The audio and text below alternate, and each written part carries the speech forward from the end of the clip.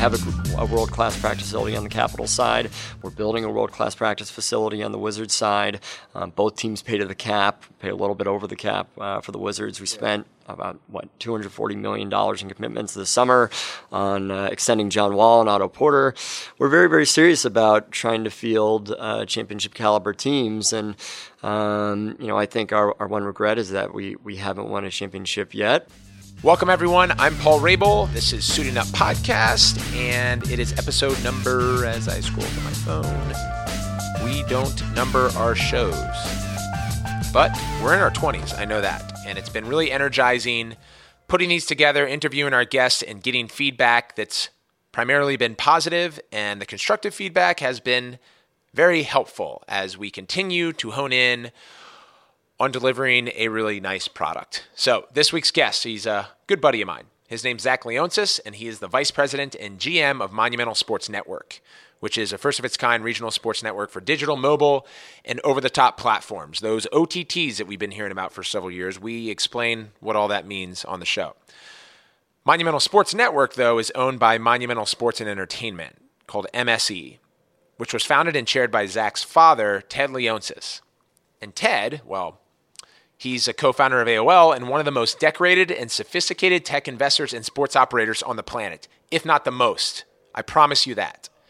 The Leonsises own the Washington Capitals, the Washington Wizards, the Mystics, the formerly Verizon Center, now Capital One Arena, 2 Arena Football League teams, and most recently controlling interest in Team Liquid, which is the most successful global esports franchise. Those are just the teams that they're operating right now, much less their investment portfolio. So suffice to say, the Leonsis family are the leaders in sports ownership, business forecasting, media, thanks to Zach, and investing. They're also in my backyard, DC, which is where I travel to sit down with Zach in his office and talk shop. This, my friends, is some quality stuff. Suiting Up is a show that explores the psychology, playbook of tools, and strategies of the most influential people in sports, entertainment, and business. Zach covers all 3. Enjoy the show.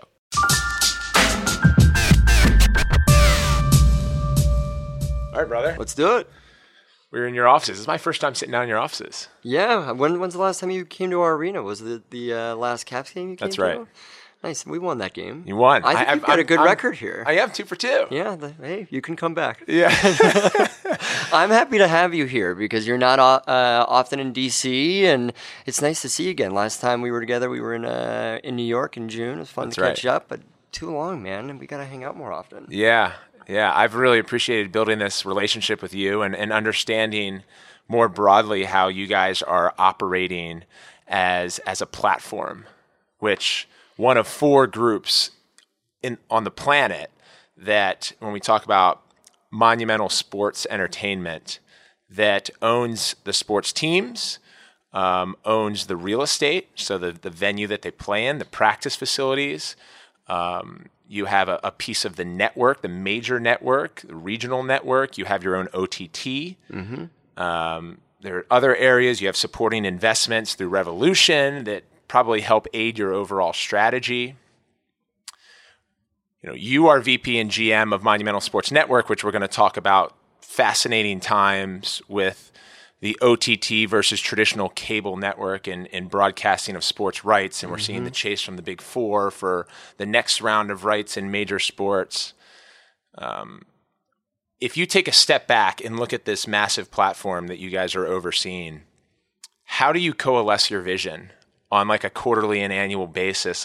What are key targets? What's meaningful to you guys as you continue to progress? Yeah, no, it's a really good question. I think that there are a handful of different constituent groups, so to speak, that we really have to be thoughtful about as we run our business and operate the teams. The first one is our community. We are located in downtown Washington, D.C., and we take a lot of pride in being a privately owned building. We pay a big mortgage on the building, and Yeah. we stimulate a lot of tax dollars and a lot of economic activity in the downtown region, and we're really proud of that. We like to think we're good neighbors in Washington, D.C. We do a lot of philanthropic endeavors, and we also understand that our teams hold a little bit of the city's morale in its hands, as do the other teams in Washington, D.C., and we take that seriously.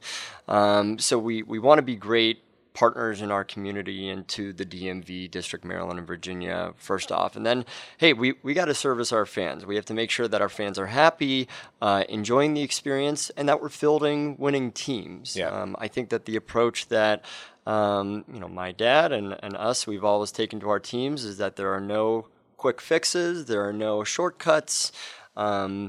Teams or groups that try to cheat and get these sort of band-aid sort of solutions, they don't often work. Right. So we really try to take long-term views. We definitely are big believers in drafting our core players and developing those core players. I think we've done that on the Capitals side, and we've done that on the Wizards side. I think we're really one of only 3 or 4 teams in the entire league who have drafted and retained their sort of big 3, so to speak, and ours is John Wall, Otto Porter, and Bradley Beal with the Wizards. We committed a lot of money this offseason to do so, but now we have longevity, consistency from which we can build off of, and we can really kind of hone in on that chemistry.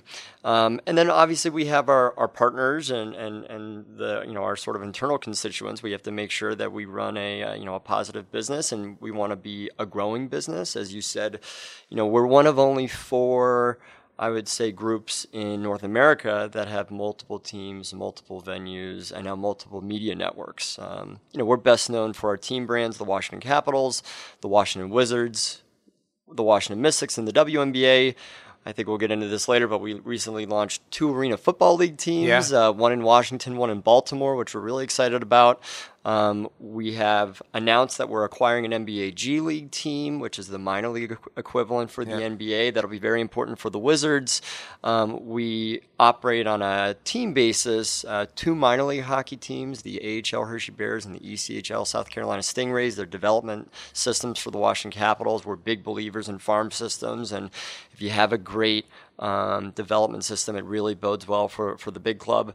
And then we've also made investments into esports. We invested into an endemic team called Team Liquid that we co-invested in with Peter Guber, who owns the Golden State Warriors and the LA Dodgers, as well as Jeff Vinnick, who owns the Tampa Bay Lightning. So we have a really fun and interesting group there. We're great people.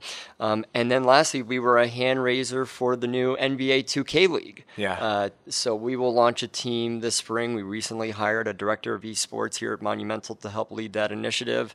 So depending on how you slice it, you could count us as 5 going on 6 teams or 9 going on 10 teams. So it's an interesting portfolio of brands. And then to have the building here at Verizon Center, we operate Eagle Bank Arena, which is an 11,000 person venue.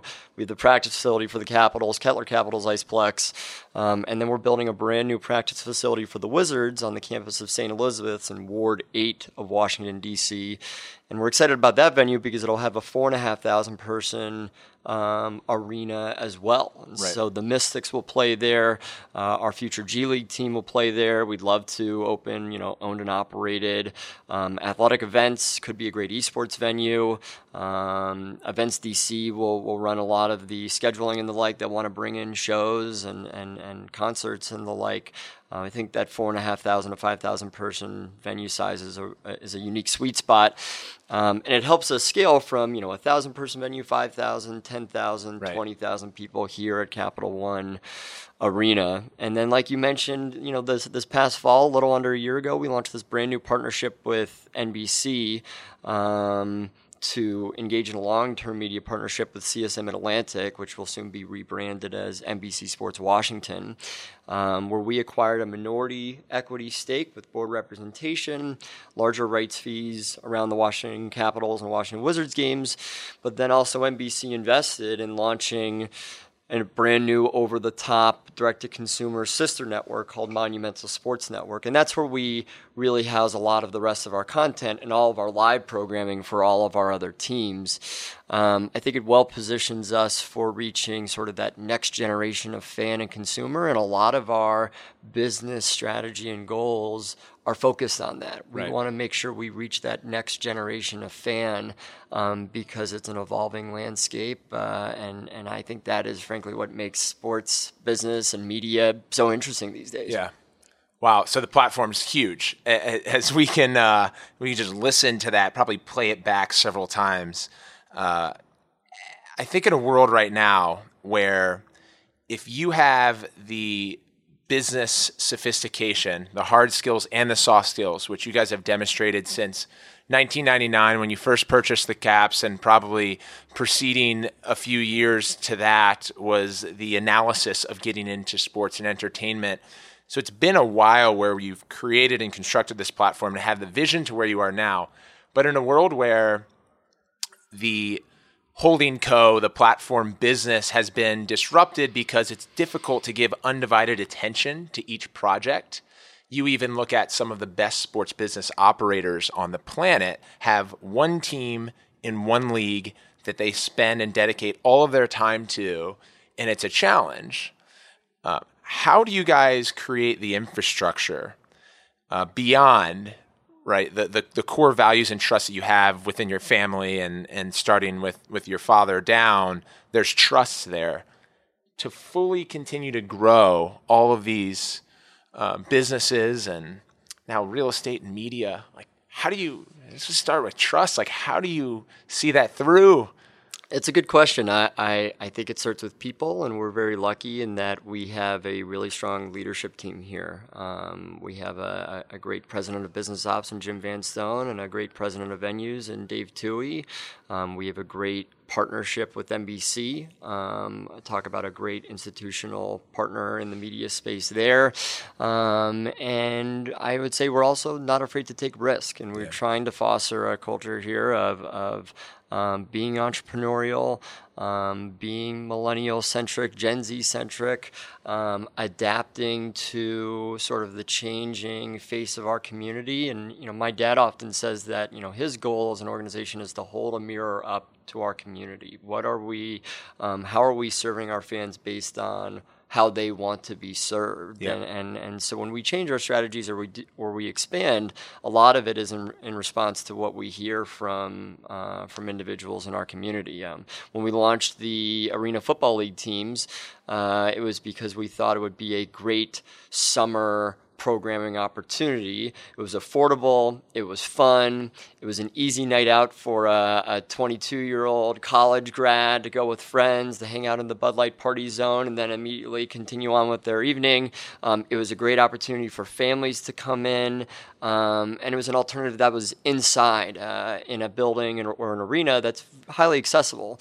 When we made our investments into esports, it was because, there's just this huge burgeoning audience that, I would say operators in the traditional major four leagues maybe aren't always exposed to. Yeah. They're younger customers, and they're digesting content in a totally different way than I think most people are used to.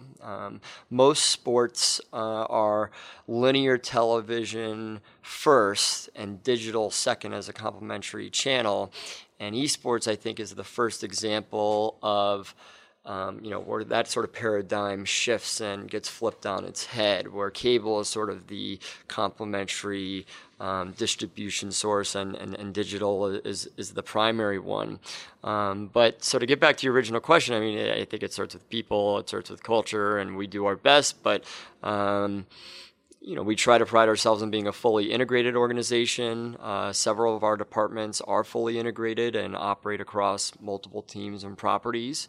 There are some specialized groups, and you learn some of these things through some trial and error too. But we've reached a little bit of a scale where we think we have an understanding of how we can layer additional activities on, and how we can scale full-time employees to really, I would say, make sure that each individual property receives the attention that it deserves, because the fans of those properties deserve the highest quality experience possible. Right. So it would be fair to say that from an org structure, you have, your executive and leadership team that is enabled to go across properties and are probably collaborating together, and then specific business units, folks you've hired full time to execute on that, whether it be in the specific teams or the arena and handling the and there are lease. some efficiencies that come with shared resources Yep. from sort of corporate overhead and the like, but there are specialized units for, marketing for each of the individual teams, for ticket sales for each of the individual teams, but, corporate partnerships, global partnerships, we're able to sort of sell across all platforms from one group. So there are efficiencies that, I think sort of evolve themselves over time, because you see what works. And now this is, I think we're going into the 7th year of the whole company being together. And, I would say it's only been in the past couple of years that we've kind of projected into growth mode with adding franchises, adding a new venue at the St. Elizabeth's campus, completing our media rights deal. We recently announced a brand new naming rights partner here at Capital One Arena. Yep. We're really excited about that. So we've had I would say a busy 2 years in terms of landing a lot of planes and announcing a lot of new partnerships. And we're going to be investing about $40 million back into the arena. So I have to stop calling it Verizon Center. Yes, Yeah. you do. So That's awesome. Yep, That's really exciting. Yep, it's funny. My dad and I have a running tally on fines, so to speak. Okay. If I ever slip, he's like, "Hey, that's $20." And, Okay. he'll slip every now and then too, and I'll say, Yeah. "Okay, I think we're even now." Gotcha. So I liked what you said about holding the mirror up to the city and the community. And I've heard both of you guys speak about it at several conferences, the alignment between Washington, D.C. and Baltimore as a super city. There's that conversation and the conversation around how dense this marketplace is for millennials, which data shows that over the next few years will represent 80% plus of the workforce. Are the highly discerning customers now that are now turning parents, right? So there's a generational turn where that impact that we have on millennials that everyone's been talking about from a brand advertising operations standpoint is then going to be passed along to offspring, which is a world where we can only imagine with technology growth and AI and all that other stuff. I don't want to go off on tangent too quickly. But can you clarify the vision around the super city, the connectivity between DC and Baltimore, why you guys are so bullish on this market and the impact that millennials have? Yeah, I think that first and foremost, we think of ourselves as our region's biggest cheerleaders. We're really proud to be in Washington, and we're really proud that Baltimore is sort of the next door city, that we're sister cities in many respects. You read a lot of data reports out there that talk about this huge shift from people living in rural sort of sprawl and moving back into cities. I think cities have never been quite as popular to live in as they are today. And, the development across several of the major 30 cities in the United States suggests that. There's huge development happening in Washington, D.C., as there is in Baltimore. Yep. And like you said, it's being driven by younger customers and consumers, right? They're going to college here, and then they're getting jobs here, and they're staying here. And that's a wonderful, wonderful thing, and a very healthy sign of growth for any region. I think that the idea of a super city is important because you get these tri-state areas, so to speak, that are starting to blend together, right? New York is a tri-state area. The DMV is a tri-state area. Philadelphia, to a certain extent, is a tri-state area.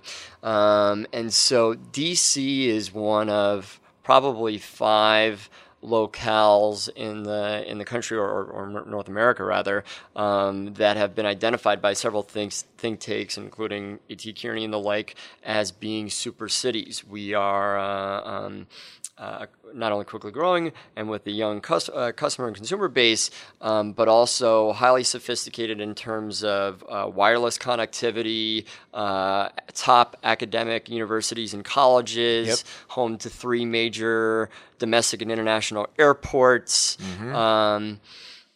there's a lot going on here, right? There's a lot of economic stimulus happening in our region. And so, we have to take a view as a private company that's long-term, right? I think that fed a lot of our media strategies and talking with NBC and determining together that launching an over-the-top direct-to-consumer platform was important. Our region has about 7.5 million people between Richmond and Baltimore, and that's expected to grow past 15 million people in just the next decade or so. I mean, explosive growth. The cable model is still very strong, despite, I think, what you read in a lot of media reports. And it's the reason why we did our deal with CSM Mid-Atlantic. We think the RSNs are particularly well positioned to retain subscribers and keep sort of their core business model very, very strong. But we also can't keep our heads in the sand. We understand that media consumption is changing. And a lot of that is coming from sort of what is the muscle memory of younger customers, right? They're going to college, and new college dormitories are being built without cable coax outlets. Instead they're being built with really high-speed wireless connectivity. And my dad tells this story all the time. When I went to college, the first thing I asked was, "Hey, Mom and Dad, can you buy me a TV? Right. It would be great. I'd love a TV, and I want to watch games on the TV. Thanks." So they did that. And then my sister went to college 4 years after me, and my mom and dad said, "Okay, we love you evenly. So Ellie, we'd like to buy you a similar TV." And Ellie was like, "I don't want a TV. I'm never going to use it. Would you buy me an iPad?" And instead, it's probably the same price, right? And would you also pay for my subscription to Netflix and Hulu and whatnot? Right. So, I'm my age bracket, we're kind of in this limbo period where I subscribe to cable and I also subscribe to Netflix and other services like that. The generation after me won't be subscribing to cable, and there won't be a desire to do so. And we have to adapt to that. I also think that, the businesses that probably have the best long-term future prospects are ones that have direct relations with their customers. They're not disintermediated by a third-party distributor. And so when we go direct to consumer in our network, Monumental Sports Network, we really understand who these people are. We understand where they live and why they're watching what they're watching, what they're fans of, what crossover they might have. It helps us in a big way to optimize our product bundle and our product mix to figure out, hey, people didn't like this, so let's stop that. Let's spend more money on doing more of what people really, really do like. And so, since we've launched, we've actually streamed close to 500 games on our platform. We've done close to 100 hours of original programming, which has been really fun and exciting. You're thinking far beyond just the properties that you have. You and I have talked about how valuable high school is to the OTT platform. Correct. High school games. So we've made major expansions into the grassroots level. Talk about reaching, Gen Zers, so to speak. Kids who are still in high school. Which is that official, by the way? I think Gen Z is like the call right now. Is it? Right? Yeah, I think so. What's next? Yeah, I don't know. I don't know. Is it Centennials or something? The millennials, kids, I guess that we're talking about. I feel bad because those terms are kind of like butchered to a certain degree at this point. I mean, they're a little overused, but they're useful for the purposes of kind of long-term planning. And the tendencies on screen and through social and consumption is very different. I mean, we're both millennials, but 17 and 18-year-olds. I mean, honestly, they're not even texting each other anymore. They're just swapping Snapchat usernames and using those forums to go DM. Yep, exactly. And so I think that, for the majority of our grassroots programming, we do probably a couple hundred games, and we'll continue to do that next year in basketball, football, hockey, and lacrosse. And maybe even volleyball and a couple of other sports. And we've been able to experiment with some, I'd say, quote-unquote, lightweight production experiences that allow us to scale and get a lot of content without, the burden of a really expensive production experience. When the Capitol, light tech is like these singular cameras that use AI to follow the product on correct. board. There's a really interesting company out there called Key Motion that is doing some cool stuff, and then we're also trying to take advantage of the fact that we're on mobile touchscreens and the like. And so we just launched a partnership with a company called Kisui. So now when you watch the majority of our games, you can see this 4-camera, pick-your-own angle sort of experience with rewind, fast-forward capabilities, and then social clipping functionality, right? So, my ideal scenario is, you're watching the game on your Roku device or on your laptop, and you have your mobile app open as a second screen experience. You're saying, okay, I want to see what it looks like from, the reverse angle. Okay, that was awesome. I want to rewind, make sure I clip it from whatever angle I want. In the AFL, we've really had license to experiment, and we deployed these hat cams courtesy of a company called Action Streamer, which one day would be great to see if we could get them built into helmets. Yeah. And Dhani Jones probably listening to this, and he's got to come on the podcast, man, because he's a part of the company. Yeah, Dhani definitely needs to come on. Yeah, Dhani is a mutual friend of ours. Yeah, Dhani, if you're listening, I hope you're doing well. But yeah, no, he introduced us to the product idea, and it was very cool. I mean, their secret sauce is they're able to stream a live event through sort of a high frequency area, like an arena with 10 to 20,000 people in it, right? You got 10 to 20,000 people on cell phones. There's a lot of frequency happening in the building. It's hard to cut through that clutter and make sure there's no buffering. Right. And so we had, head coach cam and referee cam, and you could rewind and then go back to the sort of the traditional broadcast experience and the like. I think that interactivity and engagement is where things are going. It's what younger customers want. I also think it's intriguing. The first time you see an interactive broadcast experience like that, you go, "This is a thing. I can do this." Right. Because right now, linear broadcast TV is a little bit like a one-way conversation. Oh, There's for sure. a producer in a truck, and he's going, go to camera 2, cut to camera 3, roll the replay here, put the graphics package on, and you're not in control sitting in your couch, and I think we want to flip that. But different audiences react differently too. I think like the esports audience is a completely different, sort of set of behavior and cultural norms, and each audience deserves respect, and you need to adapt to best serve them. I like the example of the TV producer in the truck, because that's effectively what the user becomes with Kisui, right? Like you're seeing all of these different angles, and you touch one and it becomes the main screen. Yep. Is that right? You got it. You got it. And then further, Action Streamer, what you and I had talked about, what you really like about it is it in big venues with a lot of people, the biggest challenge, you can introduce all this technology to the people to better the fan experience on screen, because everyone's on their screen at these games rather than combating and embracing it. But you run into buffering challenges. Yep. It's difficult. The digital world is very hard. And so, we've tried to pitch ourselves in our first year as we grow a paid subscriber base and we activate, corporate partnership agreements. We've tried to describe ourselves as a little bit of a petri dish. We're the first regionalized direct-to-fan sports service like this, and we've taken a ton of learnings from this first year, and that's why I'm extra excited about the second year, because it's going to be that much better. I think people are going to enjoy it much, much more. But we're going to continue to try new things, and we'll continue to make mistakes and fail at things too. But at least we tried them. And there are going to be a few things that hit and that we go, oh, this was great. We'll always do this moving forward. What vetting process do you have in place to even get on your Petri dish? Because I would imagine that, in this short start to the pod, all the groups that you've named you're working with, very innovative and exploratory, experimenting with.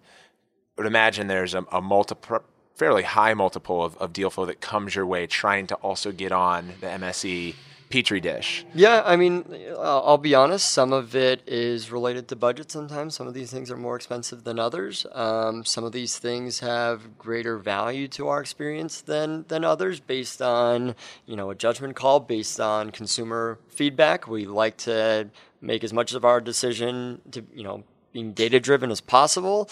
But for a lot of these new tools, a lot of them haven't been implemented yet. And so it's hard to measure. And so that's, why we're willing to try some of these things out. I think that, we have to be I don't want to say conservative, but we need to be reasonable about Yep. how much we introduce at one time.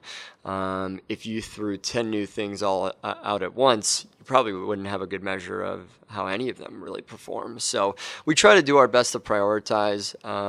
It is interesting, some of the things you see from, a product feature standpoint, things that could be integrated into our media networks, for team ops purposes, in terms of, we're a client of Striver, Yep. virtual reality.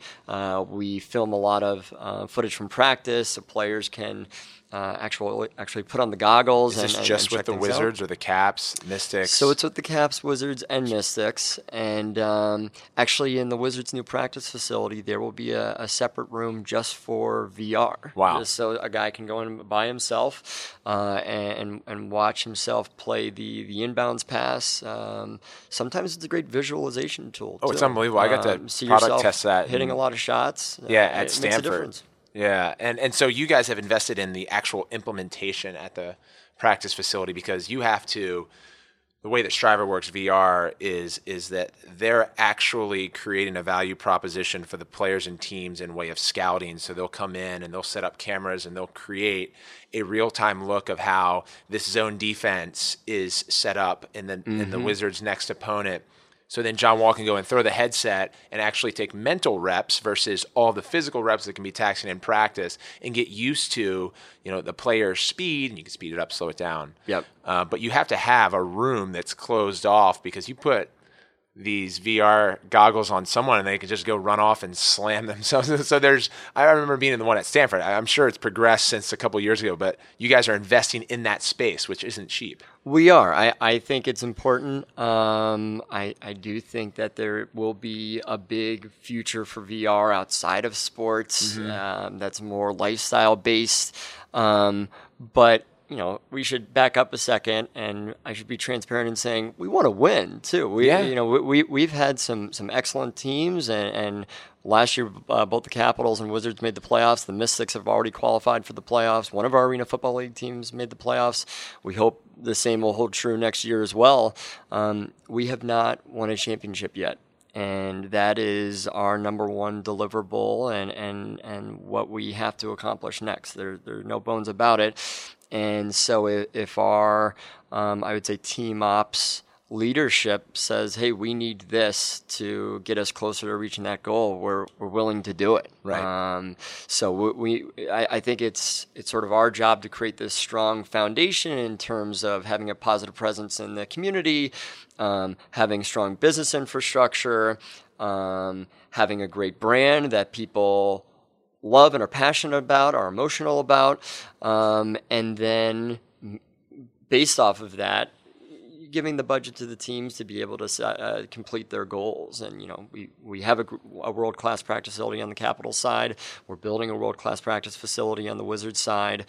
Both teams pay to the cap, pay a little bit over the cap for the Wizards. We spent about, $240 million in commitments this summer on extending John Wall and Otto Porter.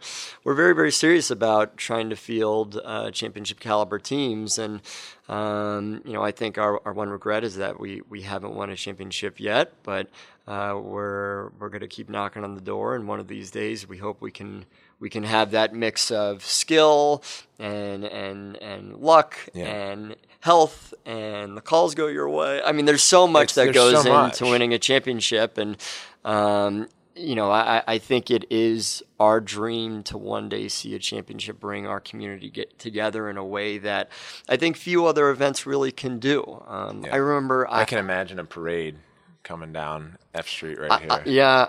I can do, but I try not to because I don't want to jinx it. Awesome. I'm a little superstitious. I remember I went to University of Pennsylvania for my undergrad experience, and I was there when the Phillies won the World Series. It's the only time I've been in a city when they had won a championship. And I was downtown for a different event, and I remember going outside, and it was like pandemonium. I mean, people were hanging off of street lamps, and people were crying. My dad has incredibly fond memories of growing up in New York, and my grandfather, his dad, bought him as a birthday present season tickets to go see the Jets. And that year they went to the Super Bowl III, and they beat the Colts. They won. Joe Namath, the guarantee. Big game. Yep. And, that's still one of my dad's sort of deepest and most cherished memories. One of my most cherished memories was, when the Capitals went to the Stanley Cup final in 97, 98. I mean, I remember it was the first time in my life where I could really grasp what was going on and the gravity of what these games meant. And I remember just idolizing, Ole Kolzig, who won the Conn Smythe that year. And, I remember they played the Bruins and the Senators, and my dad was taking me to a game. We were playing the Sabres, and Dominik Hasek was in net for the Sabres, one of the greatest goaltenders of all time. And I remember my dad saying, son, I know you're really excited about the team. I just want to warn you, this is a tough one. The Capitals aren't favored in this one. I just want to warn you. And, of course, we won, which was amazing. So I remember staying up, sort of sneaking out past my bedtime. My mom had thought I'd gone to bed, and turning on the TV and watching the games against the Red Wings when they played the first 2 games on the road. And, I wish the team would have won a championship that year, of course. And I hope one day we can with our current team. We're going to keep knocking, and hopefully it happens, because that will be, everything will be worth sort of that lifelong indelible memory, and the bonds that are created between family members and friends over those opportunities. I mean, I almost get emotional thinking about it. It's something we are desperately trying to reach. I think it also differentiates not only successful entrepreneurs and operators and investors, but when you're in sports, there is that elusive mark where you guys have created an amazing business and built communities from it that 10 out of 10 folks would deem successful. But then there's the elusive, kind of uncontrollable, in a way, at least from our seats, the championship that can be won on court or on ice. I remember having that conversation with you while we were watching the Caps play, and it was a different one. I think we were talking about high school, and it was like, I don't plan on coaching lacrosse or basketball. Maybe one day for offspring, if it were ever to go in that direction, but for fun at the youth level. But as a player, I have enough anxiety on field trying to win and execute. I can only imagine when you're investing just as much, potentially more, and you have no control of the on-field or on-court or on-ice product. And then from the ownership perspective, when you're plugging people in place, there are those degrees of separation, but the investment emotionally into that championship is the same, if not more. And it's got to be an amazing from feeling that perspective, and complicated. We're fans. We're fans too, right? We're one of the biggest fans out there, right? I think that's something we also do is, the general management in place, it's their team to run. They're the pros. I don't think anyone here tries to fool themselves and think that we should be operating a roster, and we never have done that. And so, Mac on the Cap side and Ernie on the Wizards side have done great jobs of fielding really, really competitive teams. Yeah. And we have high expectations for both teams now, and they have high expectations of themselves. Yeah. We should have the tools to be able to do something great, and we pray that one day it'll play out in our favor. Today's episode is sponsored by an entrepreneur-made company, a group who created the perfect luggage. They are called Away, and their approach was simple. It was to create special objects that are designed to be resilient, resourceful, and essential to the way both you and I travel. They polled thousands of people on how they pack, why they travel, and what bugs them about their luggage. This is the entrepreneurial part. Then they designed a bag that solved a few old problems. 2 of them being having sticky wheels that don't really maneuver in a 360-degree angle like you see many people carrying around the airport these days. And many of us in the airport run our batteries low and our cell phones die. So us customers get to choose from 9 colors and 4 sizes. They're called the carry-on, the bigger carry-on, the medium, or the large, and those are for extended stays. I've got an Away carry-on myself, and it's got those spinner wheels, charging ports. They're all TSA approved, and they have lifetime warranties. These are all major things that I look for in the perfect luggage. Your bag will ship for free and include a 100-day warranty. Now, here's what my listeners get in way of discount for listening to Suiting Up Pod. You'll get $20 off a suitcase if you visit awaytravel.com/Rabel and use promo code Rabel during checkout. That's it. $20 off this amazing carry-on perfect luggage, awaytravel.com/Rabel and use promo code Rabel during checkout.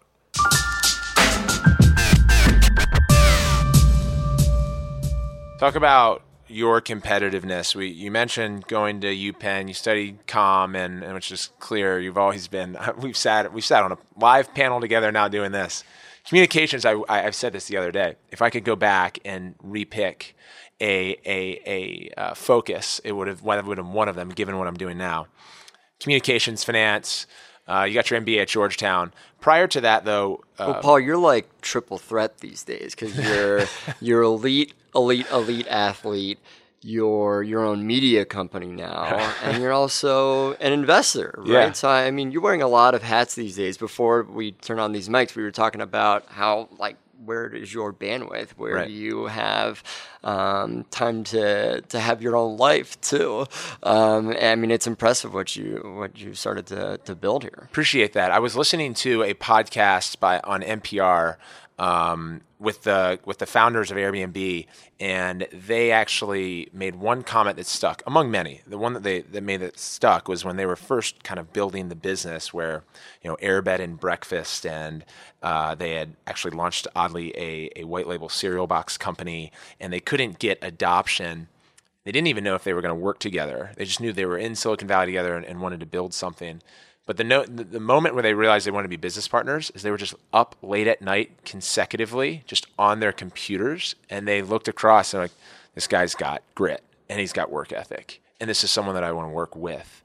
And I suppose I think of that and bring that up because I was going to ask you about your competitiveness. It's clear that the work ethic is in place with all the properties and the massive platform that you've created. But how do you think about competition, and perhaps in a way that is integrated in the way that you were brought up and formatively became who you are under one of the world's greatest entrepreneurs as a father?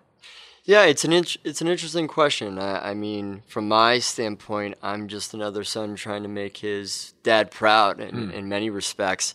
I certainly don't compete with my dad and never will and don't want to or need to. I mean, my dad and I are incredibly close. We're best friends. I'm really, really lucky to be able to say that. I think my biggest competitor is myself. There are times when I'm tired and I go, I'd love to just go home and relax right now. And I go, no, like if you're going to do something, do it right. But it's easy to work hard at something when you really love it too, right? I mean, it's sort of the cliche of follow your dreams, follow your passions. But you don't really think that you're staying up late at night working on something when it's an extension of what you feel like your normal life should be almost. I very much feel, because I've, to a certain degree, grown up around this company and around our teams, I feel like it's second family. I feel like it's, I very much feel like my identity is tied up with some of our initiatives and the like. And so for me, it's just a sort of a natural extension of my being. So I never really think about it as staying late at work or whatnot. It just kind of my life. Right. So, you asked about competition. I think that it's less competition and more of a drive to push myself. I'm still young, and I want to. I want a good reputation personally, obviously. I want our company to do well. I want us to achieve the ultimate goal of winning a championship. I want us to be looked at as good neighbors and good actors in Washington, D.C. I want people in our region to be really proud of our company. I want them to say, wow, I'm happy we have these teams as opposed to others. I want people to look at our teams and say that these guys do it the right way. And that's all we can really ask for, I think. And it's funny, in terms of the other teams in the league, it is true, you can have the greatest season ever, but if you don't win the championship, you're a loser, right? Yeah. And so that is where we get competitive. We really want to win, like we talked about earlier. There's no doubt about it. But there's a very cordial and friendly relationship amongst the other teams in the league. I mean, we really do view the other 29 or now 30 teams in the NHL, because of the new addition of Las Vegas, as partners, as true partners. And so when you get the opportunity to go to, league-wide meetings, the NBA All-Star Weekend comes to mind, it's a great conference of getting a lot of people together and exchanging thoughts, and you make some great friendships and relationships across the league too. So you mentioned the new franchise fee was above about $500 million. Was that right, roughly? And when you guys came in first, acquired the Capitals, it was for $85 million. Now, something like that. Yeah, give or take, right? I do most of my research through Forbes and Tyler Steinhardt, who's so we'll cut us a break. But you have since, absolutely grown the Caps from a top line revenue standpoint, from a valuation standpoint, with the league, but also being one of the early new money ownership groups that have helped do so. How did you take I guess, what would you identify as the primary targets that you guys executed on in the NHL first, when it's fair to say back in '99, it certainly wasn't considered one of the mass team sports as it now is kind of lumped with the NBA, NFL, MLB? Well, first off, a lot of that credit deserves, it should really go to my dad, Dick Patrick, who's president of the Capitals, and the sort of the business ops staffs that worked on the Capitals brand and that experience, before I worked here in an official capacity.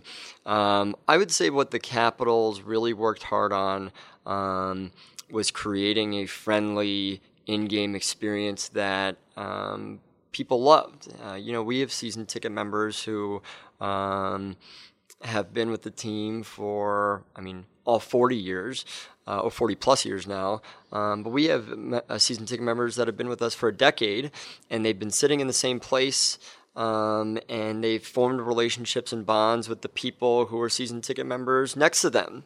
We've really sort of fostered an organic community within our arena. In 1999, you're right, I would say the Caps following wasn't as big. And my dad would often try to fight for media coverage. The Capitals would have go to the NHL draft, and some of the newspapers in town wouldn't even send reporters and would barely report it. And so I think what my dad did, which was very interesting, was he really enabled the blogging community to cover the team, and I think we were the first team ever to credential a blogger.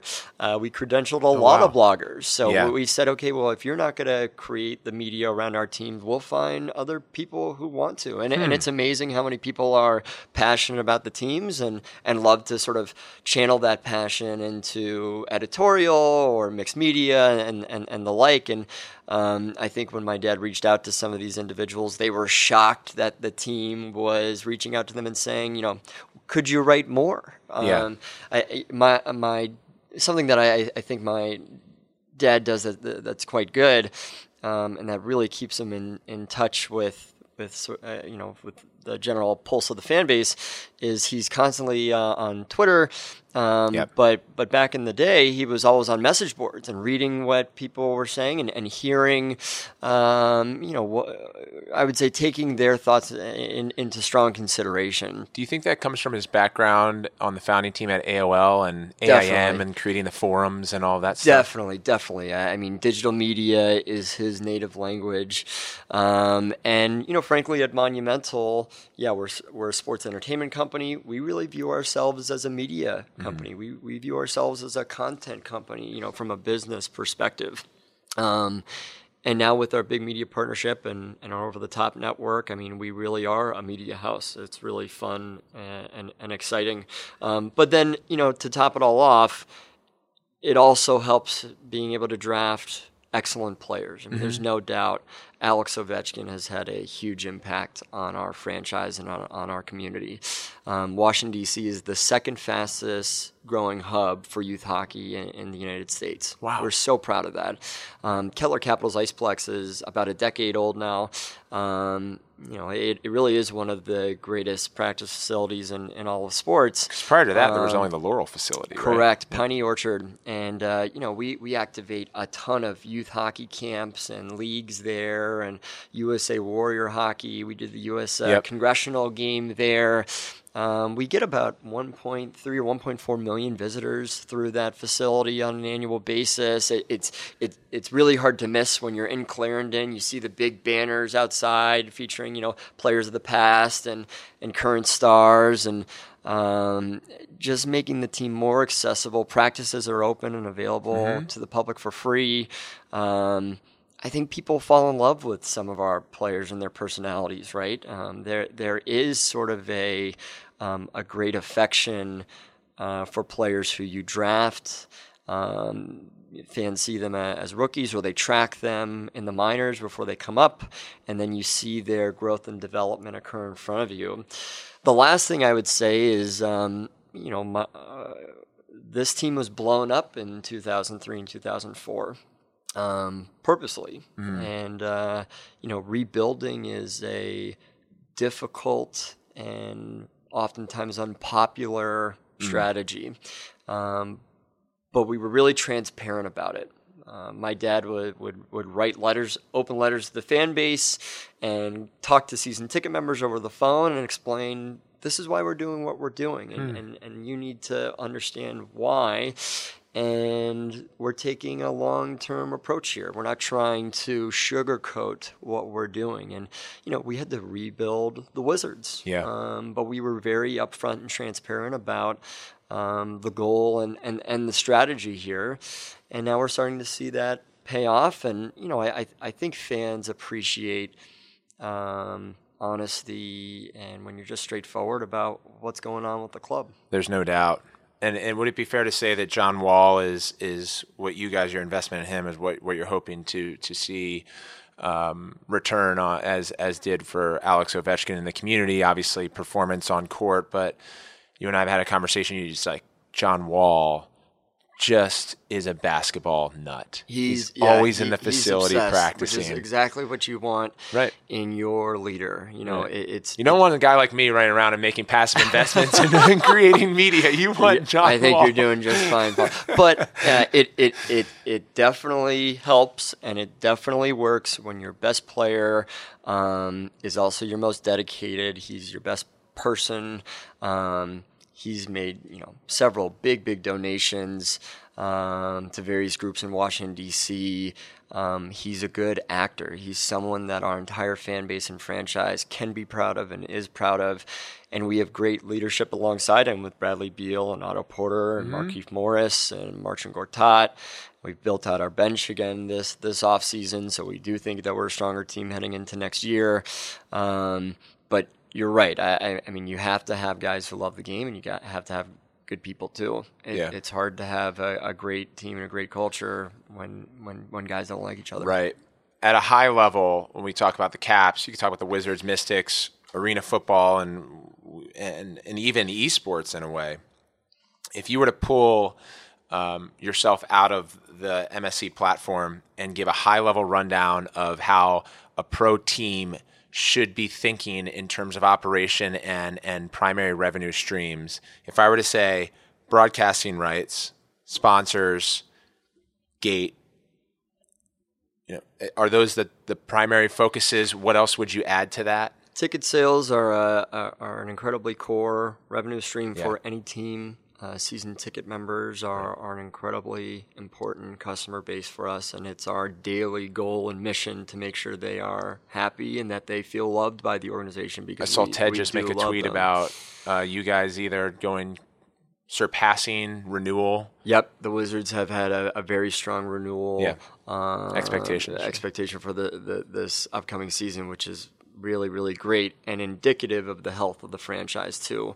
Corporate partnerships, we can't do it without our fans. We can't do it without partners. Yep. Executive suite sales, again, VIP suites and the like.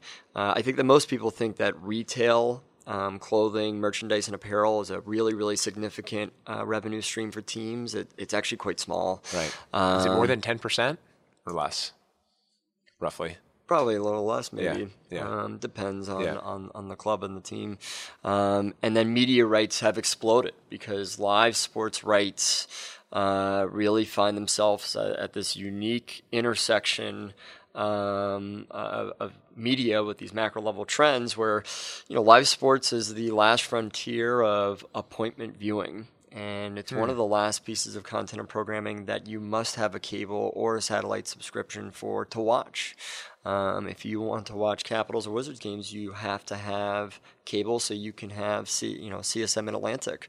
At least if you're in the local territory. There are out-of-market packages online, NHL.tv, NBA package and whatnot, but it's blacked out in the region. And so live sports have tremendous value, and I think will continue to have big value. ESPN is the media network that you see the most press around in terms of spending on live sports media rights, but also on sort of the price of their channel in terms of an affiliate fee within a larger bundle of networks.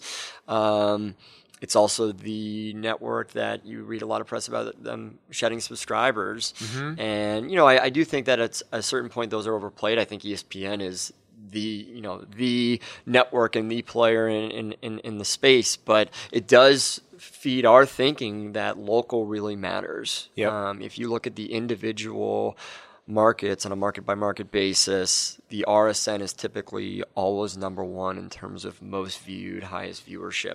And if you look at the ratings, Nielsen ratings, from the past year, out of the top 100 TV events, live sports and their championships typically make up the top 40. Wow. NBA Finals Game 1, 2, 3, 4, 5, 6, right? The Super Bowl, NFC, AFC Championship, Stanley Cup Finals, World Series. That is always sort of your top 20, and then it filters down to college football and March Madness. Live sports is just a hugely viewed medium. You get a lot of people watching on cable. I should talk esports in terms of viewership for just 1 second. Mm-hmm. The LCS, which is the championship equivalent for League of Legends, which is the biggest esports title out there right now, will generate, close to 45 million simultaneous viewers from across the world, right? And it's people watching in South Korea and Europe and North America. And, when you tell people that, I think they're kind of astonished when they're not exposed to esports because they go, how many people are watching? I can't believe that. Appointment viewing. And I've never heard of that. I've never watched a League of Legends match, right? So, we've kind of hit on this earlier, but you do get these really unique, different audiences with different preferences and different needs to cater to also. Nielsen has said that they are now going to further dive into ratings and return on investment for advertisers and try to understand the esports viewer more. And where do you think that they're going to come out on that? Because if you have 45 million people viewing, obviously the first way to monetize on that is through advertising potentially, and hopefully the advertising is driven through data and understanding of that customer relationship, and it's sticky enough where there's conversion. I think it's incredibly important for Nielsen. It makes a lot of sense. It's an exploding category, and a lot of big brands are wanting to have more and more data on the space so they can figure out what their play will be, and they want to rely on big sort of institutional like partners like Nielsen to provide that data to them. So I think it's great for the esports space that Nielsen is getting into it. I also think it's important for Nielsen too, though, because their rating systems across cable networks and sort of over-the-air television. It's changed and evolved a bit over the years, but I think they're still trying to figure out a way to capture the entire audience. that's watching. Because right? it's still pole-based, right? Yep, it's not just cable boxes or boxes in individual homes. It's, hey, there are 300 people in a bar watching the game together, right? How do you account for that as opposed to just one television set? There are a lot of people who are streaming the game. There are a lot of people who may be watching, GIFs as they come out on Twitter, and they see every single goal or every single three-point shot, or they're watching, someone in the arena, even though they're not supposed to, is Facebook Living it. Yeah. This is sort of that new frontier that hasn't been accounted for, and rights holders are trying to be protective and make sure that they kind of preserve their rights. But that's a big bear of a problem to get your arms around. But I know that obviously they've been working hard to do that. So you do hear articles about, hey, viewership is down in certain categories.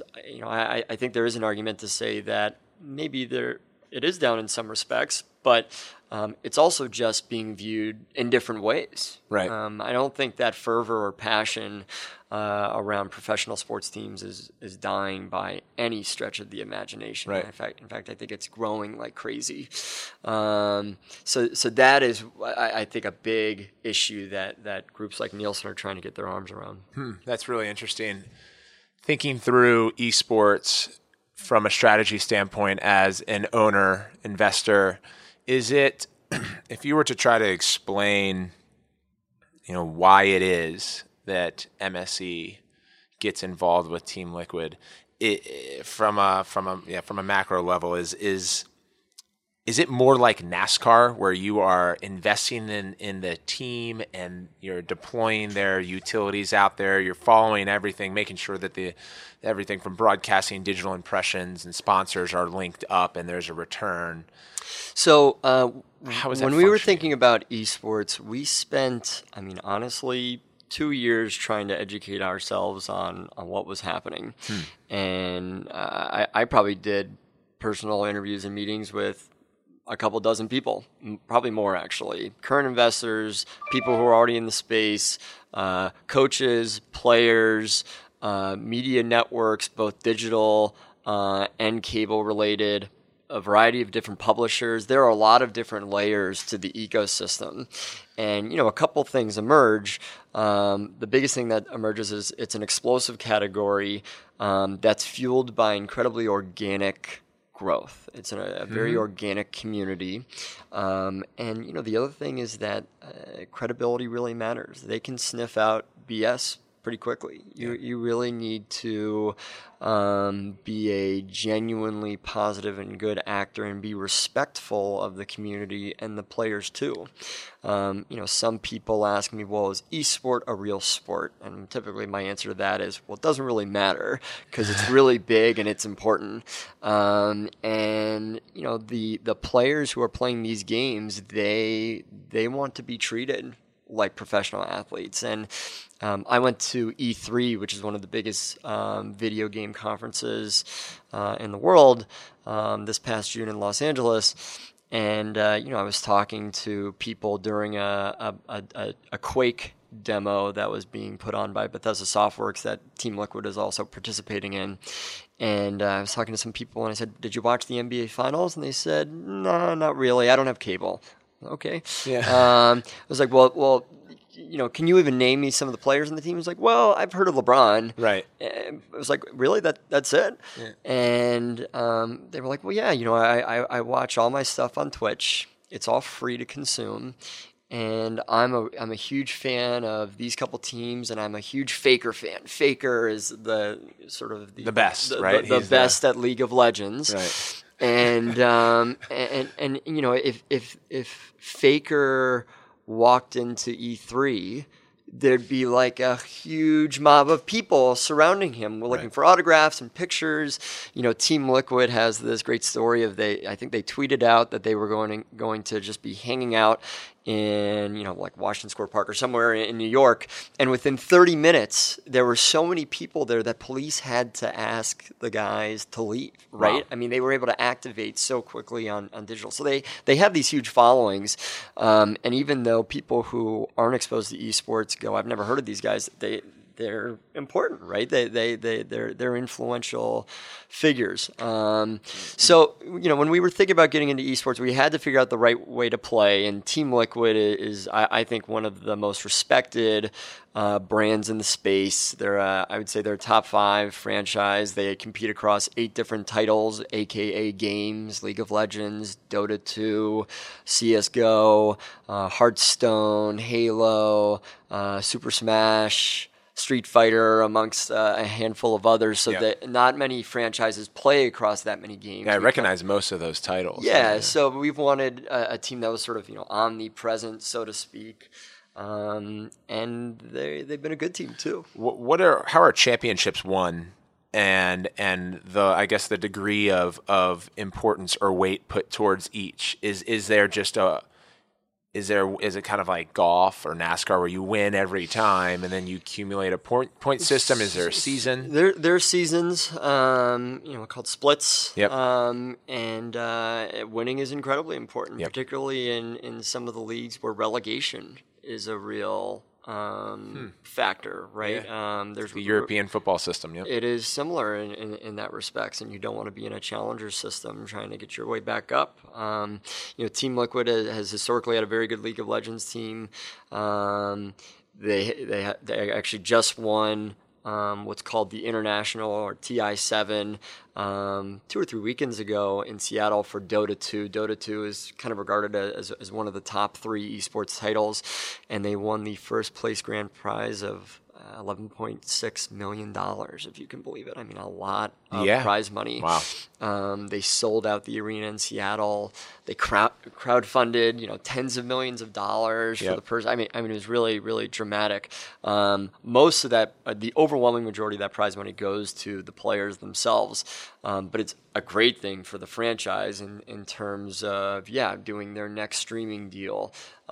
Because they do receive rights for the streaming rights to stream their practice and whatnot. A lot of these guys who, they are streaming and during the game, but they'll log on a Tuesday afternoon and say, hey, I'm gonna go practice these moves, and they might get 50,000 people watching. It's pretty dramatic. But it helps from a sponsorship standpoint, brand integrity. Winning definitely matters in esports. Comparatively, waiting, and it's just, I'm curious to how you guys interpret it in-house. The traditional way through team sports of winning a championship and that sort of civic alignment that's being built between your fan base here. We spent some time on in DC and Baltimore and extended in the DMV area.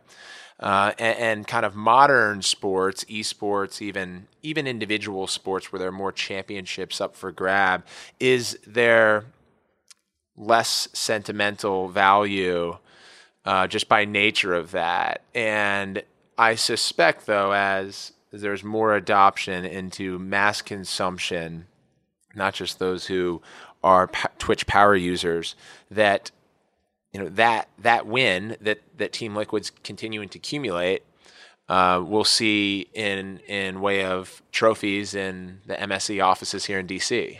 It's interesting because if you're in a local region like Washington, you go, well, my hockey team should be the Capitals, my basketball team should be the Wizards, and you're right, there isn't sort of localization in esports. To a certain extent, I think that's a really unique opportunity for these teams, though. I think one of the great things about esports is that it's automatically international. And when anybody and everybody plays the game, they're playing on a level playing field. And so your score is your score, right? So it's not like playing in one conference or one division where you go, oh, well, this conference is better and I got to really weigh how good this player is. It's a level playing field in esports. And everyone can see the scoreboard, so to speak. A lot of these players get great followings because content production in esports is big. Team Liquid has one of the best production companies out there called One Up Studios, and you really get to follow who these personalities are.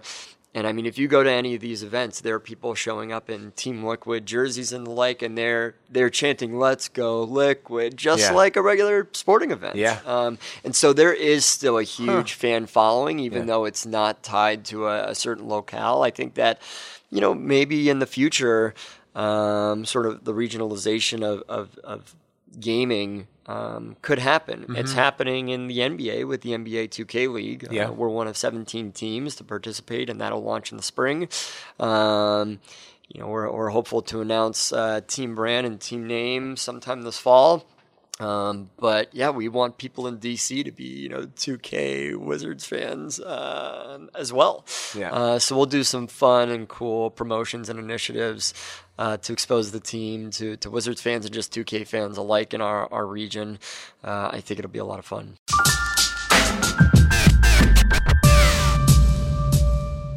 Let's face it, Suiting Up Podcast had to get a suit sponsor, and we did. But not just any suit sponsor. This is Indochino, a group that insisted on fitting me first, styling me second, and creating a made-to-measure premium suit for the fall and winter season. All those events I try to get my foot in the door for? Yeah.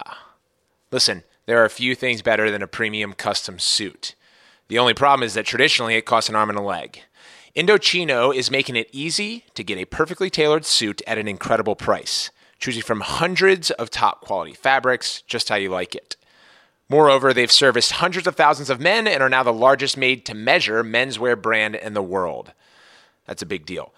Here's how you do it. You visit a showroom or shop online at Indochino.com. I visited the showroom in New York. You pick your fabric, choose your customizations, submit your measurements, place your order, and wait for it to arrive in just a few weeks. And now, Suiting Up Podcast listeners, you can get any premium Indochino suit for just $379. That's by going to Indochino.com and entering Rabel at checkout. That is 50% off the regular price for a made-to-measure premium suit. And the shipping is free. So go to Indochino.com, promo code Rabel, any premium suit, $379, shipping is free. Enjoy. Suiting Up Podcast. Here we go.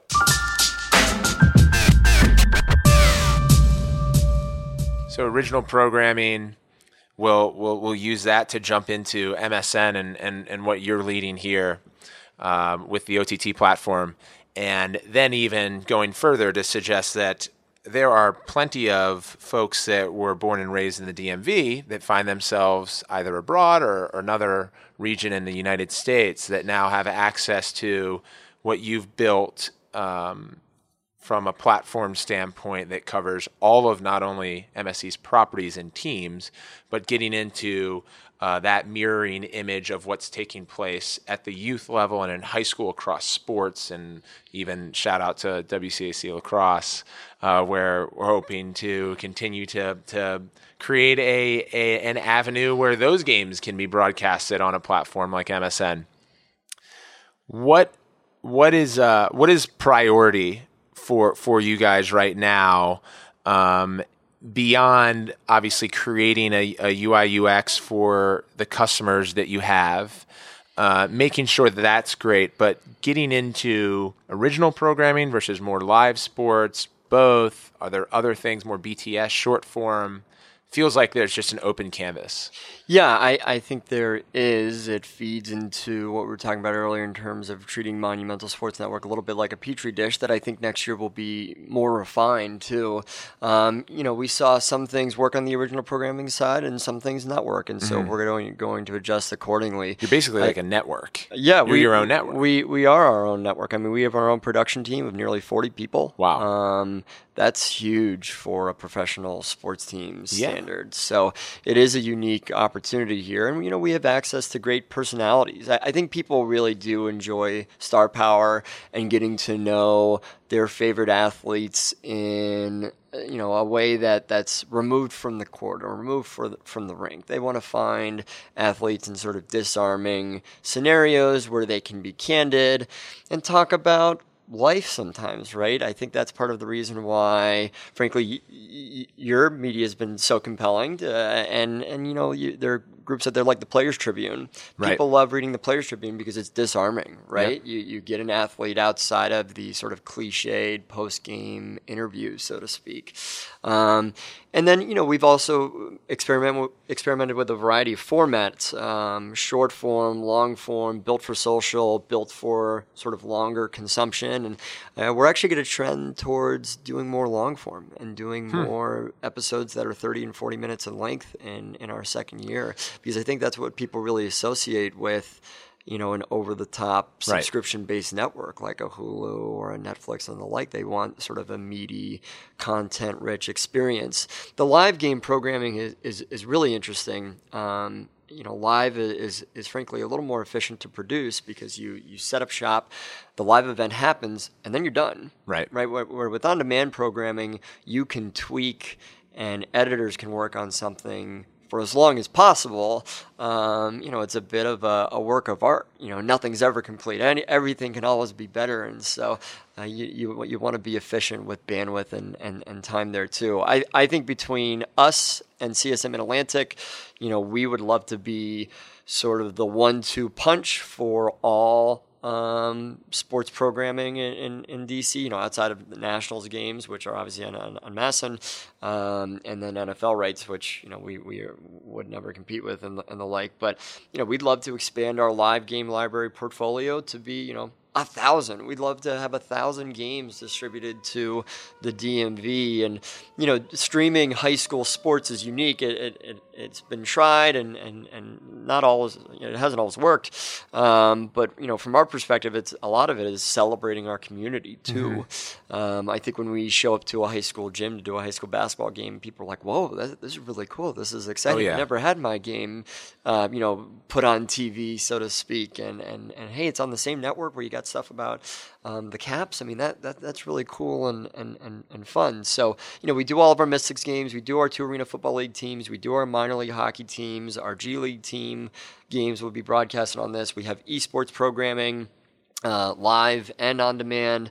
We do original programming based on all of our teams, and now we've expanded to these grassroots platforms. And the other cool thing is that we're able to log the games for on-demand viewing later. Yeah, I think it's cool to be able to look back and see sort of a whole history of a season. It's like, you have a season of Game of Thrones. Well, you have a season of, Washington Valor football too now, right? Which is really unique. Yeah. And also fun for fans who, hey, I can't make it on 7 p.m. this Saturday, but I'd still like to watch the game at some point. Yeah. Make it available for the customers that you're onboarding. We talked earlier about direct to consumer. Do you guys have inside outside sales in place where you are capitalizing effectively on just say as an example, a DeMatha Gonzaga basketball game? You have the people that are there. I guess the archaic way of looking at high school sports is through message boards that we also spoke about. I suppose now with MSN, you don't really need to do that. And so as such, is it a direct-to-consumer approach? Are you going to the teams and the schools? Are you going to the youth club teams, doing a little combination of all of them? Yeah, because onboarding in the OTT space is really, really difficult. Yeah, the beauty of OTT is that you're universally available, and you do build these direct-to-consumer relationships, and you gather a lot of data. The difficult thing is that you are unbundled. We are living in an a la carte sub-world. And so we're proud of the subscriber base that we've built from zero when we launched. But you're right, it's a lot of grassroots efforts. It's paid media, it's social. A lot of people are still learning that this even exists. It's our job to try to raise awareness within gyms and the like, and say, hey, your son or daughter is playing, and you can watch a replay of the game at home, or grandma or grandpa can watch from afar and tune in. That's a cool experience. And I think heading into the fall, we'll be introducing a few new looks to the network, and one of them will be what feels like a 24/7 linear feed. It'll really feel like real television.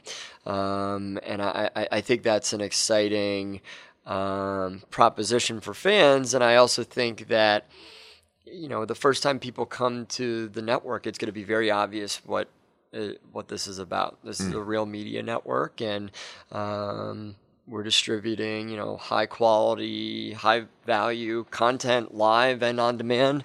That's a lot of fun. Yeah. Fans want more and more content from the teams that matter to them. So to check out the app and download it and subscribe, all those links will be in our show notes on suitinguppodcast.com. Thank you, Paul. Yeah. Zach, let's talk about maybe some personal hacks. How are you maintaining, mindfulness throughout your busy work schedule? You're about to get married, kind of a personal life. Do you carve out specific days on weekends or moments in the morning or at night to say, hey, I'm going to spend some time on me? Good question. Hey, this is kind of a silly thing to say, I feel sometimes, but I definitely value alone time. Mm-hmm. I definitely need time to recharge the battery and gather my own thoughts. And I know people who meditate and whatnot. I've tried that. I don't think I have that personal discipline to make that a habit. I wish I could, but it's hard. I try to work out, 3 times a week or so. I think that's, if I don't work out, I can tell I get a little grouchy or a little tense and whatnot. Mm-hmm. I mean, it's just the quirks that you learn. Try to get sleep. Yeah. I do try to put myself to bed at a reasonable time whenever I can. Sleep really matters. I mean, just in terms of function the next day, I always feel sleep. How many hours are you trying to get? I try to get 6 to 7. That's great. 7's a good number. 7's healthy. Yeah, 7's really good. Yeah. So, if I have an opportunity to sleep in on a weekend, I obviously do it. Although now I think we're both at the point where, hey, like I can try to, I won't set an alarm and I'll wake up at 8 and it's like, I couldn't get like an extra 30 minutes. I know. It's interesting. Weekends have become my time to, I feel, close the gap on either stuff that's in front of me that I haven't had a time to touch during the week, or further accelerate from potential competitors or other projects that are going on. I have really begun to enjoy working or carving out 3 to 4 hours on a Saturday and Sunday. Yep. One thing that I find myself doing on occasion is I'll start to look at my calendar for the week coming up or something, and I start to think about, am I being reactive or proactive? Am I being reactive to a situation and my schedule is being dictated by reaction, or am I proactively pursuing what our objectives and goals are by allocating time to certain things? And so I do try to be as proactive as possible. I think you can get into a reactive rut. Sometimes it's really, really easy to get into. Very. And then I also try to program in my schedule opportunities to do things that are important to me, right? Once a month, my team at the network, we do a community service event. We volunteer at a joyful food market put on by Martha's Table at Henley Elementary School in Ward 7. That's important, right? If you asked anyone, they would say, community service is really important to me. And then you'd say, well, how many times do you actually do it? And they go, I went once this year. I didn't have any time to do it. When you build it into your schedule, and I literally just sent out calendar reminders for the upcoming season through April and May to my team. It's in there, right? You're committed. So building those things into a schedule in advance, my calendar, my iCal, my Outlook calendar is sacred. I live by it, for better or for worse. But in opportunities like that, it's a great tool to keep my priorities in order too. I've found, and perhaps it's with age, but the power of gifting is far more fulfilling than receiving. We heard it when we were younger, but contributing in the community through nonprofit vehicles or your own, and you guys have been doing for a long time. I know that to be very authentic and core to what you do on a weekly basis. So iCal, Google Cal, what do you guys use? You use other services like a Slack internally? I knew you were going to ask that. We don't. You don't? And I wonder if we should, because I get too much email. You probably have the infrastructure set up in place, right? I know. How do you guys communicate? To try so many projects going on. Email? It's a lot of email, text messaging. It's funny. Sometimes I look at my phone just like you do, right? And it's like I have red notifications on 8 different icons, and it's like, gosh, there are kind of too many ways to for myself to communicate with and for people to reach out to me. I kind of wish it was more simplified. So maybe Slack would be a good solution, but yeah, right now it's just email for me. We have infrequently asked what's on your home screen on this podcast, but you're right. The notification thing for me has been a bear as I've looked at my. So I keep my phone on Do Not Disturb all the time. All the time. It's wonderful because it's actually a customizable feature, so you can allow it to pass through calls of importance. Right? Exactly. It only vibrates when it's someone in my favorites list, and I try to check my phone on my own accord, so to speak. That said, I'm always looking at my phone. It's a problem. I will admit it. Right. I mean, it's the most addicting thing that we have. I have since, after advice that I received was really well received, is shutting off all push notifications, all notifications in general. So I miss out on my team's group me chat from time to time. I'll go several days without checking in. Social media has been huge. Email is my single most relevant point of stress in my life. Seriously, because my typical day, I'll have 8 or 10 meetings, and that's so many. I can't even process that interaction. And that's always great. It's leaving the meeting and having 5 minutes in between to say, oh my gosh, I have all these new emails. Like, what am I going to do? Oh, I got to do this tonight. Yeah. So honestly, if there was a fix to my email problem, it would improve my life dramatically. I'm still trying to figure it out. Seth Godin has coined the phrase inbox zero, and he tries to get it. I find that impossible. My dad is the same way. He says it's just a lifelong battle to get to white space in your inbox. You're just trying to clear it all. So 8 to 10 meetings in a day. And I also don't go to bed without answering every email. I don't let things roll over to the next day. Huh. I won't go to bed until everything on my list is sort of checked for that day, and that includes all of my email being addressed. Do you parse out through certain folders based on relative importance of like, this needs to get answered before I go to bed? No, I mean every email.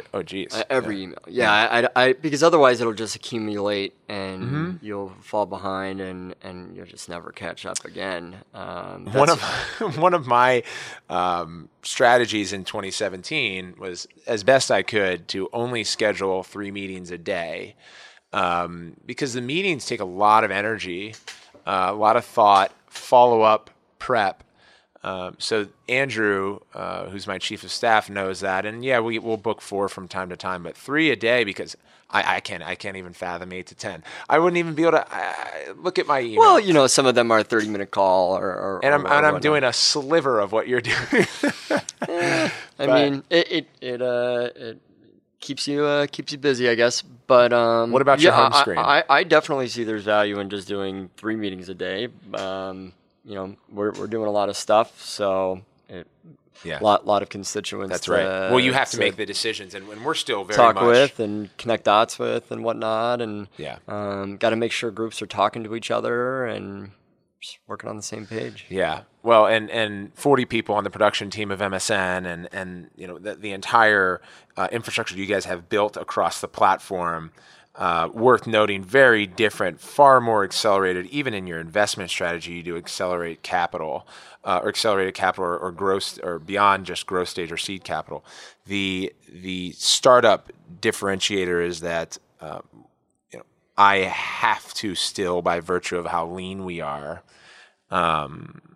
answer all these emails and do that. So until we continue to build an operational structure as you. The other thing is, I respond to all my email every day because, to a certain extent, I'm probably a little OCD, and I want to be able to check the box, and I want to be on top of it. It's also a level of personal respect, right? When I send someone an email, I hope to get a reply back within 24, maybe 48 hours. I want to try to hold myself to the same standard, and people deserve that. I kind of think it's a level of respect thing. That's good. Too. And I get cold emails too. from just random people, and that interesting situations present themselves sometimes. Right. It's fun. Yeah. I like it. Yeah. So favorite apps on your home screen here? Well, I probably have too many apps to count. I'm on like my 6th or 7th screen. Most of them are crazy. A lot of them are probably product testing.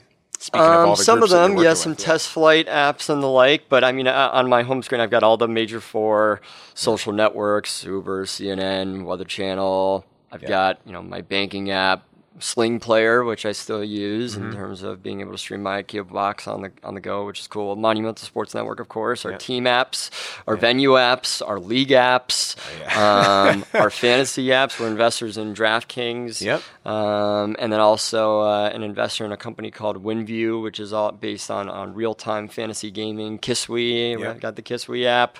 Some other OTT service providers because like to see what other groups are doing. Fubo TV, authenticated services like NBC Sports, HBO Go, obviously Netflix, Pluto TV, Snag Films. I got like a whole page dedicated to travel. I'm gonna try to do my best where we can to get screenshots of this and then post it in the show notes so people can download the apps that you have. It's kind of pathetic. And then, hey, you know what? You asked me a way I unwind. Every now and then, guilty pleasure, I'll play like a mobile game. For, just like 15 minutes. I like that. What's a good one? Oh, gosh. What have I been playing lately? Fallout Shelter was a fun one. I know the guys at Bethesda pretty well, and so that's a pretty they're fun big game developers. There's a fun Game of Thrones game. You've mentioned it enough. So what did you think of the finale? Did you watch it? Yes, I did watch it. I mean, obviously we knew that Danny and John were eventually going to get together. Right. This season was... how would you say, expedited, it seemed? It Yeah. seemed like things happened really fast. They were moving from north of the wall to, back to, Dragonstone, and then to They were like King's consecutive Landing series finales, Yes. like quality shows. Oh, yeah. I mean, trust me, I was entertained by every episode. I read that the next season isn't going to come out until like 2019. Yeah, I heard November, and then something recently said 2019. Only 6 episodes. Oh, gosh, that's so bad. I wish it was out sooner.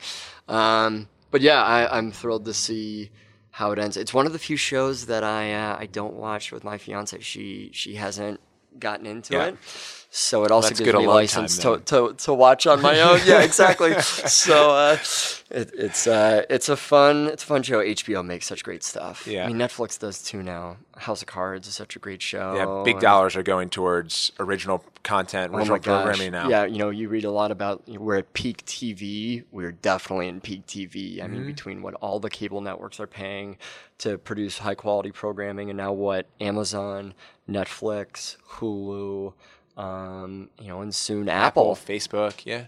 Facebook just launched their big video platform. I mean, content is the name of the game. Yeah. It's part of the reason why we're doing what we're doing. How about 2 final questions? One, advice to undergrads that want to get into sports business. From my perspective, I always said it's incredibly fun. You have people who work meticulously hard. There is the combination of community and passion. When we look at what are big drivers in this world for us, it's usually sports, faith, politics, right? And sports being involved in that is pretty powerful thing. But there are very few available positions when you talk about that. So what would you give as advice? What I would say is specialization matters, and you gotta love it. I think that some people who aren't exposed to the professional sports industry just go, oh, well, I'm a huge fan, and so I'll really enjoy it. But they can be long hours sometimes. A lot of our people here, are working, 9 a.m. to 11 p.m. on a regular basis. They're staying through the game, and then they're working after the game. And there's a grind to the regular season, particularly when we have, all of these teams too. You can imagine a baseball team with 162 games. It's a lot of games. We have to teams that play 82 game seasons respectively, and then we don't really have an off season anymore. Right now in the summer, we're Mystics, 2 Arena Football League teams. We're going to add a G League team next fall that plays from basically October, November through the spring. Well, what we're finding out with the NBA is the off season is actually your time. It's to a year grow. Round thing now. You saw what the back of Bleacher Report and Complex and seeing what they're doing because of the relationships that Adam Silver has built. Yep. Definitely. I've never seen the off season more. is great planning period. I mean, you're working just as hard in the off season to get ready for the next season as you are in the middle of a regular season. Honestly, I've never seen less attention to the NFL. What does the season start next week or something? Because I'm on my phone and I'm following Bleacher and Complex, and they're still putting NBA Finals highlights up, and I'm still looking at basketball. It's amazing what they've done. Hey, that's music to our ears, obviously. I mean, we love basketball. We love hockey. We think that indoor sports are particularly relevant because there's a quality control to the actual game itself, that you don't have to worry about weather or sort of those sort of intangibles. Yeah. There's a huge ability to track data. Yeah. By hanging cameras and different measurement tools from the roof and the ceiling that really lead to big engagement in terms of content, but also in terms of gaming and fantasy. I think that fantasy is an incredibly important factor that really isn't talked about. It's talked about in the vacuum of fantasy, but not in terms of how teams view it. And I think that the NBA in particular has done a great job of leaning into that. Adam Silver wrote that famous op-ed in the New York Times a couple of years ago, and we're really lucky to have such a great commissioner, and we do. He really is the greatest. Gary Bettman in the NHL is also just a fantastic leader for the NHL, and both leagues are growing like crazy. I mean, we're very, very, very lucky. What was your original question? It was about how do you get into sports? It was great. Yeah, and you gotta love it, but it's also specialization too, right? You can't just say, "Well, I want to work for the team because I like the team." That's great. We think that's important, but we really want you to be passionate about your specific role and business function. Are you passionate about sales? Are you passionate about brand marketing? Are you passionate about media ops? And then what have you done before to prep you? A lot of times we'll get referrals and we'll say, well,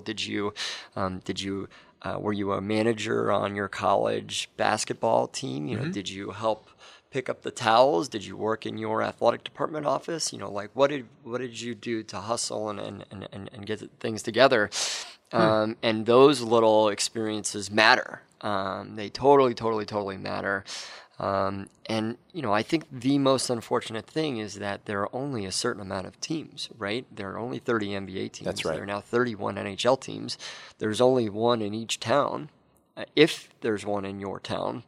So there has to be some sort of flexibility as to where you might want to live and work too, to sort of get that first step in. And, we don't operate sort of on recruiting classes like a big bank would or something like that. It's just-in-time hiring. And, we have some great people here who have been, in their positions for a while because they're awesome and they love it. So it is difficult, but specialization, being willing to hang in there, put in the long hours, and then network and hanging around the hoop sometimes. It is great to show up at conferences and mingle and put yourself out there and take the unpaid internship opportunity, even though, that's not a fun thing to do all the time. Showing a willingness to work, that makes a huge difference in breaking in. I think in modern times, athletes now are presenting themselves as their own respective brands with business entities underneath their umbrella and marketing opportunities to get on their social side and help, different than your traditional financial or real estate sectors where to gain experience or quote unquote hard skills, you'd need that internship. I would advise some of our younger listeners to reach out to an athlete and potentially say, hey, what can I do to help build your social media, or study what they're doing, see if they're operating or if they're investing in other groups, and say, hey, can I create a portfolio now while I'm young and gain experience that way? I think there are there are more creative opportunities in sports while you're young. You mentioned unpaid internships to really build a portfolio as you then apply for actual jobs out of school. For you and your wide skill set and all the platforms that you're in, this is the last question. You've been very generous with your time. Paul, this is fun. This is the greatest part of this day so far. Where are you aggregating all of your intel? Is it through email newsletters? You mentioned the apps that were on your home screen and constantly reading. I get a lot from Twitter in terms of people tweeting out links. I do a lot of reading on my own. I subscribe to a lot of industry magazines. Sports Business Journal is a great resource. If you are a young person who's trying to break into sports and you want to get up to speed on where the big opportunities are, what's happening, you need to subscribe to publications like that. Synopsis is another great one out there. I mean, they give you such great perspective across all leagues. I read it now because we want to know what our peers are doing, right? It's incredibly important, and people are really smart. There are some really great things going on right there that you go, geez, I never thought of that. We should think about doing something like that too. I also try to read, I would say publications that are outside of sports and business too. We want to know what's happening in the gig economy and Internet of Things, because I think one of the things we think about is sort of a mashup of seemingly unrelated businesses or industries and how they could complement each other. There's got to be some cool IoT opportunities here at Verizon Center or with our teams, and they just haven't been thought of yet or something, right? So we do like to kind of think about different industries and what a potential touch point might be. I think frankly that's a strength of my dad's, and that's something that I've tried to learn from and tried to adopt as well.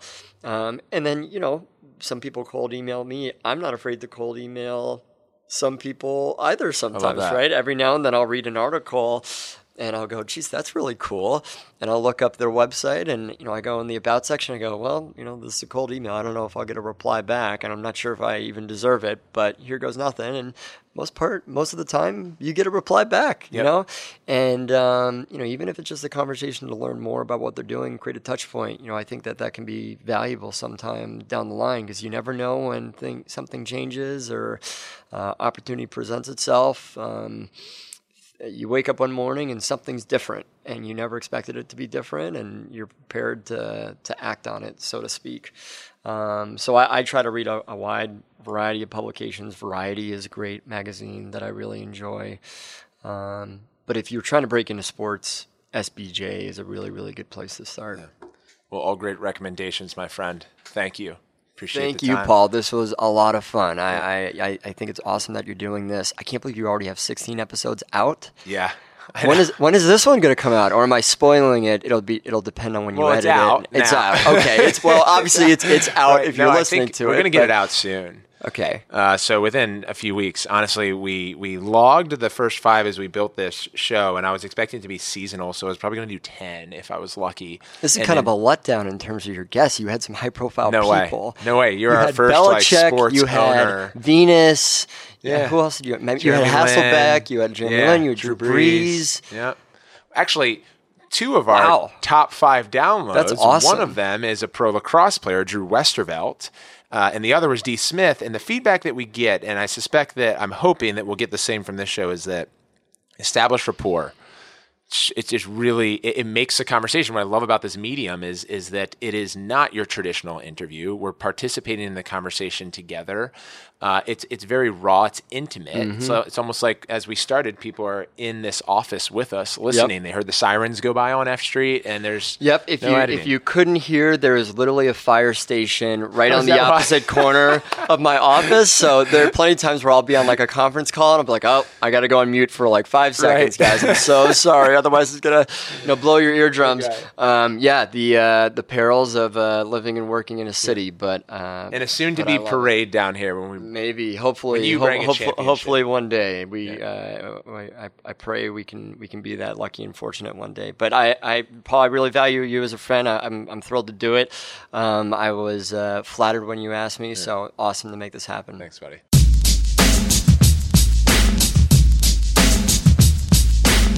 If you enjoyed Zach Leonsis as much as I did, please be sure to let us know. And as always, at the end of the show, I'm going to give you one big takeaway this time, and that is that every customer matters. That's right. Zach gets invited to speak at South by Southwest, Recode Decode, Entrepreneur Panels, Bloomberg, you name it, every year. And with all that, he carved out meaningful time with us. He also responds to every email quickly. Zach, don't worry, I'm not going to pass out your email. Although I'm sure if I did, he wouldn't mind and he'd probably respond to everyone. So that's one way that we can all care about our customers. And even Ted did it when he purchased the caps and still does today through the Twitter vehicle. Continue the conversation with me on social media and Zach. You can tweet at us, at Paul Rabel and at Zachary Leonsis. And be the first to listen to future episodes as well as catch up on previous episodes, including my one-on-one conversation with New England Patriots head coach Bill Belichick, entrepreneur and investor Gary Vaynerchuk, former NBA star Jay Williams, Julie Foudy, Drew Brees, Jeremy Lin, Venus Williams. There are many more. You can find all these episodes and more on Apple Podcasts, Google Play, TuneIn, Spotify, Stitcher. There are a lot, but wherever you listen to your pods, we are there. Shortcut to our show notes, including everything Zach Leonsis, MSN, MSE, DC Sports. You can do that by visiting suitinguppodcast.com. And that's it, everyone. Until next time. Shout out to our show sponsors today, Away Travel and Indochino. It's great to have a suit sponsor on Suiting Up Podcast. Anyway, thank you all very much. We have some awesome guests coming up, and I cannot wait till next week.